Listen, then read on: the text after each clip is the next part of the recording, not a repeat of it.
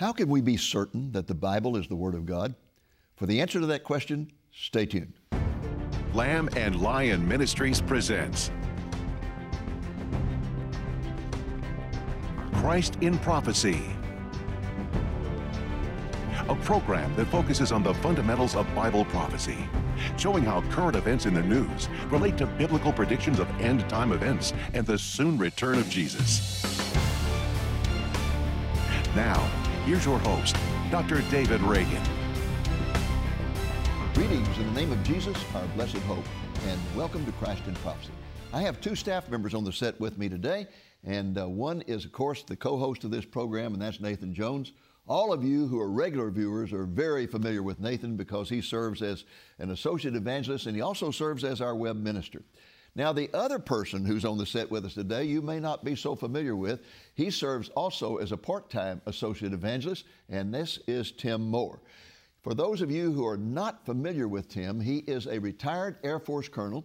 He currently serves as a pilot and pilot instructor for UPS, and he is in his 12th year as a member of the Kentucky State Legislature, where he is one of the leaders of the conservative coalition in the House of Representatives.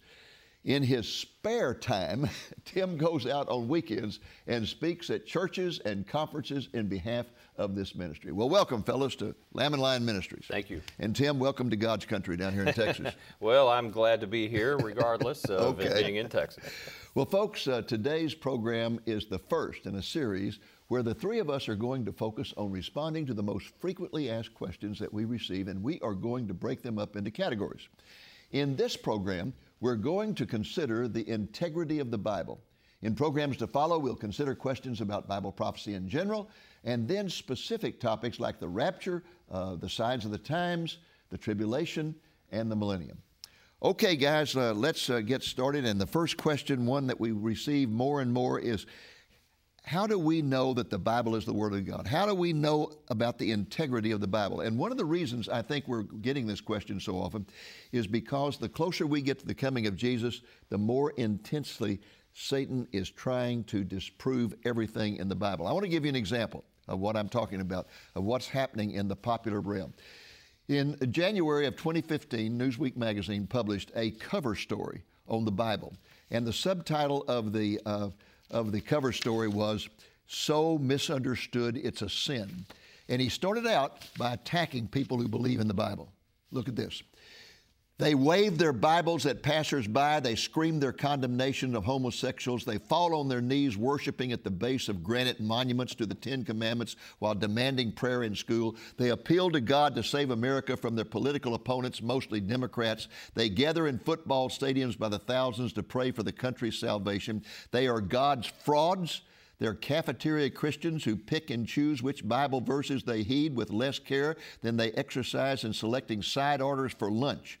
They are joined by religious nationalizers, fundamentalists who, unable to find scripture supporting their biases and beliefs, twist phrases and modify translations to prove they're honoring the Bible's words. No television preacher has ever read the Bible. Neither has any evangelical politician, that's you.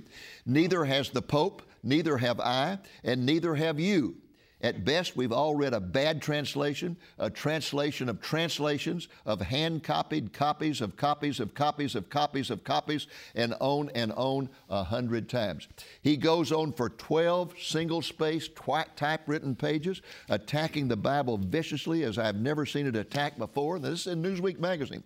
And then he ends, after 13 pages of this, he ends by saying, now this examination should not be taken as an attack on the Bible or on Christianity. I'm trying to save the Bible. Wow. And then he ends with this statement. The Bible is a very human book. It is full of flaws, contradictions, and theological disagreements. At most seminaries in America today, the majority, they are teaching the students that this book is man's search for God, and therefore it's full of myth, legend, and superstition. It is not God's revelation to man. What do you got to say? Wow, well, that obviously was a fair and balanced assessment of both the Bible and those of us who believe in it. Haters gotta hate, right? Yeah, haters gotta hate. Where do you begin? Obviously, we believe that the Bible is the inerrant Word of God. It is the revealed... What does that word inerrant mean? The Inerrant means that it was delivered through a variety of different authors, but without error. And so any misunderstanding is on our part, but the Word of God as revealed in Scripture is not with error. And incidentally, that's very different from the Quran, because the Quran has many, many contradictions in it, and they recognize that as such, and they say any later revelation overrules a previous revelation. We don't have that in the Bible. No, we do not. And so a lot of folks, and it sounds like that author as well, would accuse us of having blind faith in the Bible. And really, our faith is based on our ability to trust and yet verify. There are many verifications of the Word of God being valid and true. We can look at the various promises. That's one of the things about prophecy. It is a demonstration that what God says will happen, has happened, and will continue to happen, and it is a validation of the Word of God itself. I'm just aghast at someone being so close-minded as to why those of us who believe in Scripture believe wholeheartedly. Well, that guy has no understanding of the Bible, because there is nothing like the Bible. The Bible is not just one book. It's 66 books written by over 40 authors over 1,500 years. And throughout the book, from beginning to end, there's a unifying theme of God bringing man back to reconciliation with him. Exactly right. It's throughout. And you can't have all these different authors and all these different people writing a book and have it cohesive over that amount of time. And that's why I love 2 Timothy 3:16 through 17, which says, all Scripture is given by inspiration of God and is profitable for doctrine, for reproof, for correction, for instruction in righteousness, that the man of God may be completely, thoroughly equipped for every good work. There is nothing like the Bible. You can't, the Hindu Vedas, as you said, the Islamic Quran, the Buddhist writings, whatever, they don't have the inspiration of God in them. Well, and I'll just contrast, obviously, being the web minister, your word is available on an electronic device. I still go back to the hard copy, being a little old school. Oh, I got plenty of those, too. I know you do, too. I'm just kidding. I love the fact that Peter, writing in 1 Peter chapter 1, and actually referencing Isaiah, says that since you have an obedience to the truth purified in your souls for a sincere love of the brethren, fervently love one another from the heart, for you have been born again, not of seed which is perishable, but imperishable. That is through the living and enduring Word of God. And he quotes Isaiah to say, for all flesh is like grass, and its glory like the flower of grass. The grass withers and the flower falls off, but the word of the Lord endures forever. And we have to trust in that. But how do we know it's the Word of God? Now, you alluded to something, but you just passed over it very quickly. Let's go back. Let's talk about prophecy. Yes, that's where we're going to focus. Why can we point to prophecy as absolute evidence this is the Word of God? Well, I'll give you an example of a book I'm sure we've all read and many of our viewers are familiar with, and that's Lee Strobel, The Case for Christ. He sought out, much like the writer of that article, as a journalist to disprove the deity of Christ and really to undermine the claims of Scripture. And what he found as he began to investigate is that all of the evidence pointed to the validity of the case for Christ, that all of the prophecies made that Jesus would be born in a little town called Bethlehem, and specifically Bethlehem that was close to Jerusalem, that he would be born of a virgin, of a young woman who had not been married or known a man, and all of the other evidence was borne out in the life of Christ. It was inconceivable that that could have been just happenstance. And so this man who began as a skeptic became a fervent believer based on fulfilled prophecy in the life of Christ. It's documented elsewhere. That's just Jesus Christ. 300 general prophecies, 109 specific prophecies about Jesus Christ. We talk about Peter Stoner all the time. He was a mathematician. Yes. He said, don't just take the 109, just let's do 8. And he calculated the chances of 8 being fulfilled in the life of one man is 1 in 10 to the 17th power. I mean, the Bible is, whether it's in paper or electronic, is the only book that has fulfilled prophecy. And that's just about the Messiah. There's thousands of other prophecies concerning the return of Jesus Christ, Jerusalem, the millennial kingdom, and even in our day and age, the signs of the times, which we speak about frequently, are all being fulfilled. No other book out there, religious book, has fulfilled Bible prophecy. What about his argument about copies of copies of copies of copies of copies, and therefore it's full of all kinds of typos and so forth? Nobody doubts that Homer wrote the Iliad and the Odyssey, but the Iliad and the Odyssey are the only ancient books that have the most copies. As a matter of fact, if you look at the Iliad, 643 copies, but they are written, the closest we can get is 500 years after Homer. The Iliad, 1,500 years is the closest copy. Now, the Bible, 120 AD, only 30, 40 years after John finished Revelation. There's 2,400 copies of the New Testament dating from the 1st and 2nd century. We have the Dead Sea Scrolls. Now, this is where this guy really got it wrong, because the Dead Sea Scrolls, which were written about 200, 100 BC, we can look at the Dead Sea Scrolls today, which are like Isaiah and all the other books of the Bible except for 2, and we can see that the versions we have today are direct translations of the Hebrew from that time period. Right.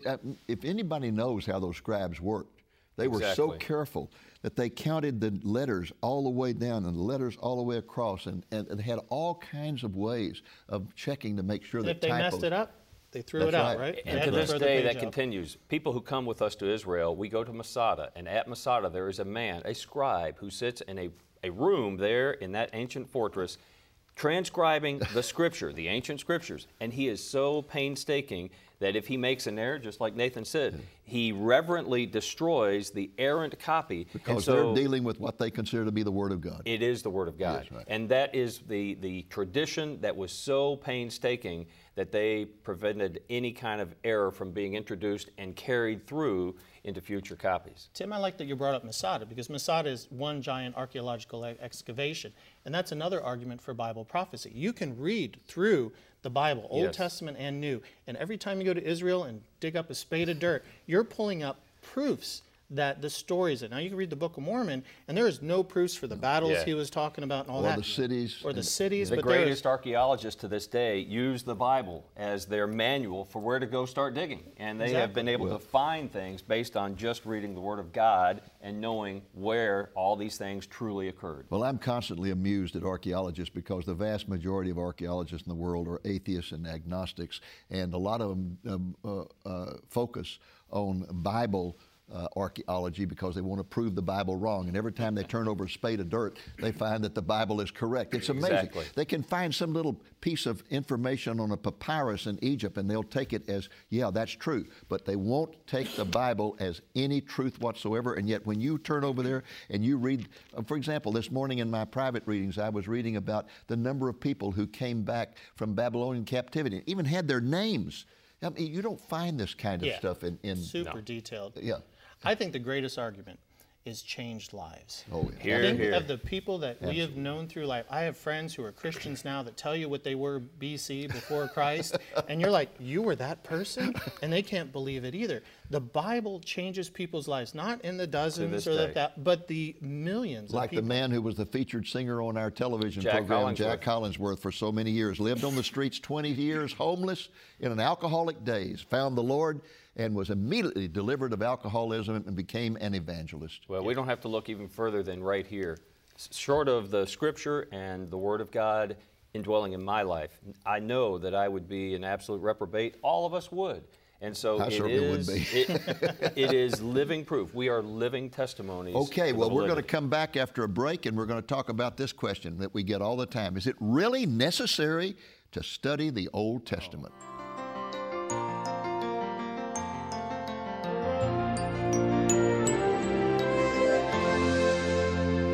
Welcome back to Christ in Prophecy and our discussion concerning the Bible and questions that we received about the Bible. Well, fellas, let's jump right into it fast. Great. One question we often receive is about the Old Testament. They usually run like this. Is it really necessary to study the Old Testament? After all, wasn't it just given to the Jews, and wasn't it replaced by the New Testament? Shouldn't we as Christians focus on the New Testament? Well, I think that many of us came to faith understanding the message of the gospel. Yes. But it is built on the foundation of the Old Testament. And so many of the analogies and many of the beautiful illustrations are not understandable unless you understand the foundation. The Old Testament really informs a believer in Jesus Christ because it is the foundation that he pointed to repeatedly. Over and over again, Jesus referenced the Old Testament, as did the other writers of the New Testament. Okay. I think it depends on what church background you come. If you come from a church that's, say, covenant theology, in other words, they divide all of history in two. You got the Old Testament and the New. We're in the New, therefore get rid of the Old. But if you're like me and I like dispensationalism, it's 8 different time periods where God reveals a little more about himself until we're back to that Garden of Eden scenario again. Well, you don't just in a in a progressive revelation, skip to this time. You have to see, how did man fall to begin with? What was our state? And how did God slowly reveal himself more and more? It also answers, too, should we be following the Mosaic Law? If we're supposed to be following the whole Bible? Well, no, because we got the new. And we know that this age is going to end because it's going to have the millennial kingdom and then the eternal state. And then we are back with the Father again, having intimate relations, so to speak, spiritually, obviously, with the Heavenly Father. We walk and talk and have fellowship with God again. So you can't get rid of the other parts and fully know God's plan unless you read the Old Testament. Well, Jesus himself said he did not come to replace the law, but to fulfill the law. And so if we don't understand what the law was and what the prophecies pointing to him were, then that statement has no relevance. And so we have to delve into the Old Testament again to expand our awareness and our understanding of even the truths that he and the writers revealed. Well, I would be so bold as to say point blank, you cannot even understand the New Testament unless you know the Old Testament. Yeah, it just I can't agree. understand it. How did, when Jesus said, I am the sign of Jonah, basically, Yeah. well, how would you know unless you Or read right Jonah? here in Hebrews where he says that Jesus is the high priest of our confession. What does that mean? High does that priest. mean? Yeah, what's a high priest? Or that Jesus- he's the ultimate sacrifice. He's the And Lamb it of talks God about the shed sacrifice in Hebrews of bulls and goats and so forth, not covering the sins. Well, how do you know what that's talking about unless you know something about the Old Testament? The book of Revelation has over 350 allusions to the Old Testament, and not a single one is identified. Not one time does it say, as it says in Jeremiah. Right. But you go to the book of Matthew, which was written to the Jews, and every other sentence, it seems like it's saying, as Jeremiah said, as Isaiah said, is what. Right. Wasn't Peter's speech at Pentecost in Acts 2 one giant reiteration of the Old It was. Testament? Just one prophecy after another and saying Jesus fulfilled it. Demonstrating the validity again of Jesus' claim as Messiah based on the fulfillment of those Old Testament prophecies. Over and over again, Paul and other writers talked about the first Adam and Jesus being the fulfillment as the final Adam. I mean, none of these things make sense unless you understand the Old Testament. Okay, well, that brings us to another question that people ask about the Old Testament. Should we believe the book of Genesis, the first chapter about creation, when the scientists have proved that the universe is hundreds of billions of years old? Oh, I would state that they have not proven that to me by any stretch of the imagination. No, I don't have enough faith to believe in their theories. Yes, absolutely. The first 3 chapters of Genesis really establish, again, the foundation that point to the end of the Bible, because Jesus as the Creator, a theme we're going to be touching on in our upcoming edition of The Lamplighter, is the same person of God who is evident throughout Scripture and who will come to reign as King of Kings. And so if you don't believe in the very beginning of Scripture, you're probably not going to have much acceptance of the end of time as revealed in Revelation. How about it? I think the answer is yes, of course. I mean, it's the very foundation. It establishes the fact that we are who we are. And to get back to your other question about should we look at the Old Testament, well, doesn't Hebrews and Peter and all refer back to the time that the scoffers at the end time would scoff at the fact that there was a flood? They would scoff at the fact yes. there's Genesis. Well, we That's live a in a fulfillment time of prophecy. fulfilled prophecy. Fulfilled. That's all we hear is evolutionists scoff at creation and scoff at the flood. The Bible knew back then that people would be scoffing about it today. They took it as fact. Well, you know, people didn't have any trouble with that until the end of the 19th century, the late 1800s, early 1900s, and suddenly it seemed like Christian leaders were just overwhelmed by the theories of science, the theories, not the proof, but the theories. Right. And so they came up with the gap theory. They said, well, okay, the way we can conform the Bible to what science says is that God had an original creation, and they had this pre-Adamic civilization, and they all died off, and all the animals died off, and Satan corrupted the whole thing. And then that's the fossil record.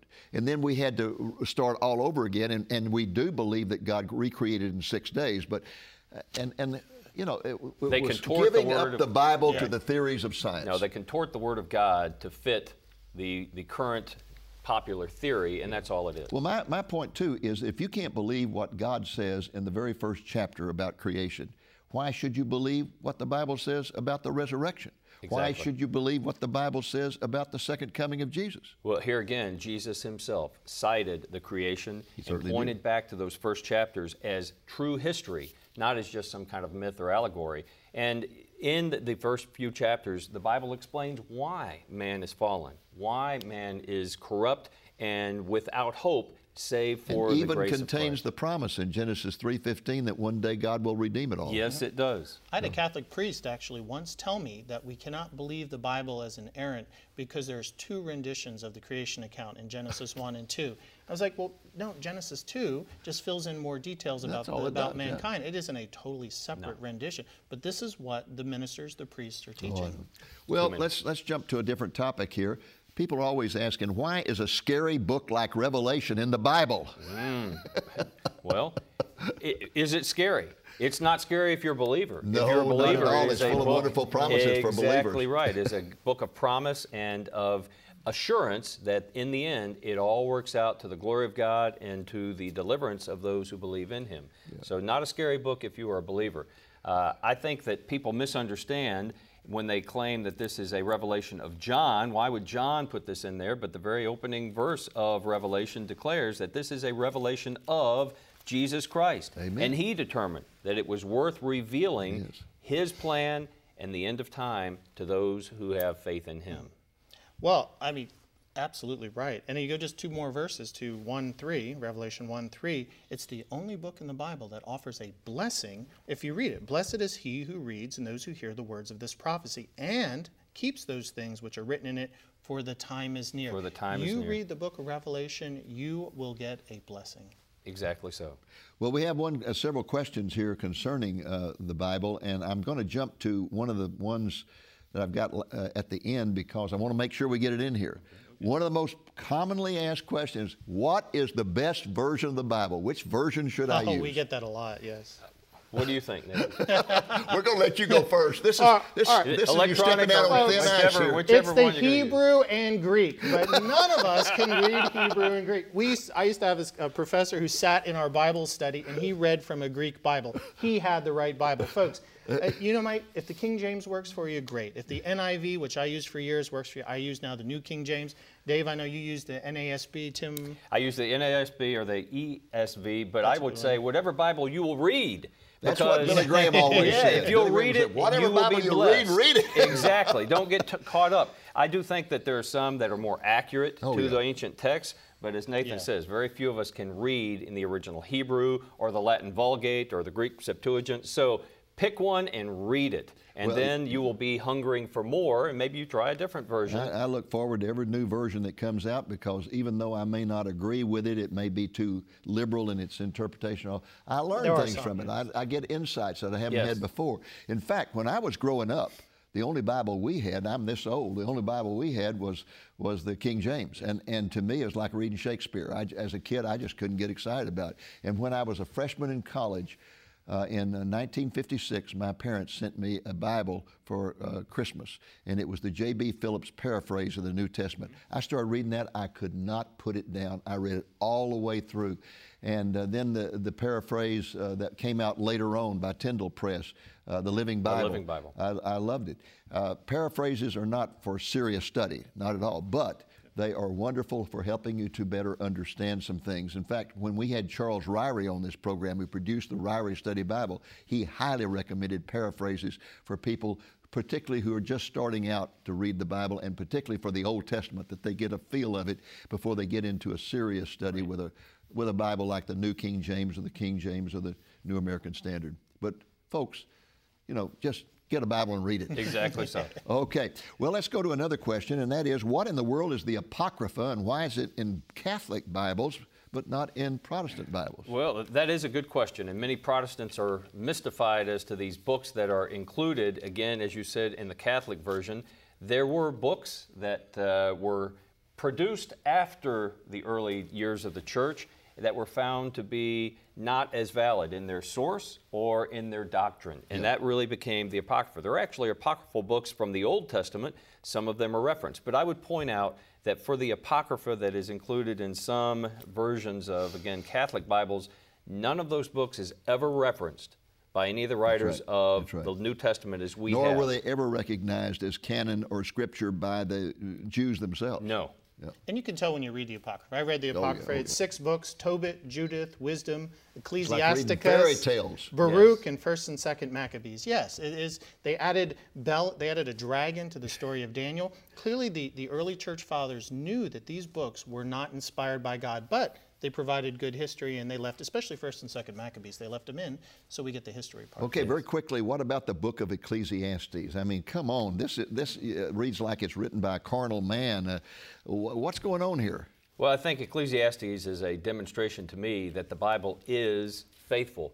How many times do we see in Scripture evidence of some of the heroes of the faith who are fallen? David himself. If we were writing a book and wanted to create a hero figure, we would include anything that was negative about that person in their life, their biography, but the Bible is honest. Ecclesiastes is clearly written by a person who is honest in testifying to how they thought in a wrong manner, but they come back at the end of the book. At the end, yes. Yes, and we think this was Solomon that wrote it, but at the end of the book, Solomon writes this: the conclusion, when all has been heard, is fear God and keep His commandments, because this applies to every person, for God will bring every act of judgment, everything which is hidden, whether it is good or evil. How many of us could testify over the scope of our lives? At times we were misguided in our living out of truth, but we came to a realization. I think it's a beautiful footnote to a book of honesty. Well, it certainly is, and I praise God for the book because, again, it shows the fact that this man tried everything in the world to fill the vacuum in his heart, and it didn't work. The God-shaped vacuum.